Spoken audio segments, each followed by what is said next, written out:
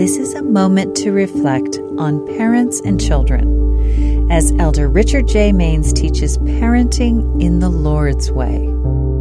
With each decision we make, we either merit more of God's trust or diminish His trust. This principle is perhaps most clearly manifest in our divinely appointed responsibilities as husbands and fathers.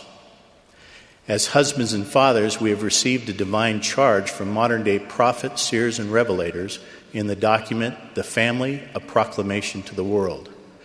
This document teaches us that 1, fathers are to preside over their families in love and righteousness. 2, fathers are responsible to provide the necessities of life. And 3, fathers are responsible to protect their families. For us to earn God's trust, we will need to accomplish these 3 divinely appointed responsibilities to our families in the Lord's way. As further stated in the Family Proclamation, the Lord's way is to fulfill these responsibilities together with our wives as equal partners. To me, this means we do not move forward with any significant decision regarding these 3 responsibilities without total unity with our wives. The first step in our quest to earn the Lord's trust is to place our trust in Him. The prophet Nephi exemplified this type of commitment when he prayed, "O Lord, I have trusted in Thee, and I will trust in Thee forever. I will not put my trust in the arm of flesh."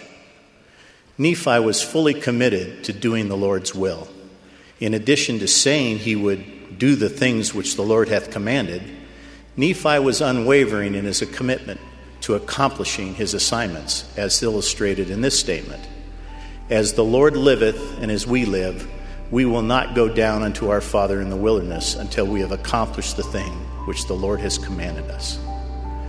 Because Nephi first trusted in God, God put great trust in Nephi. The Lord blessed him with great outpourings of the Spirit that blessed his life, the lives of his family, and the lives of his people. Because Nephi presided in love and righteousness and provided for and protected his family and people, he records, "We lived after the manner of happiness."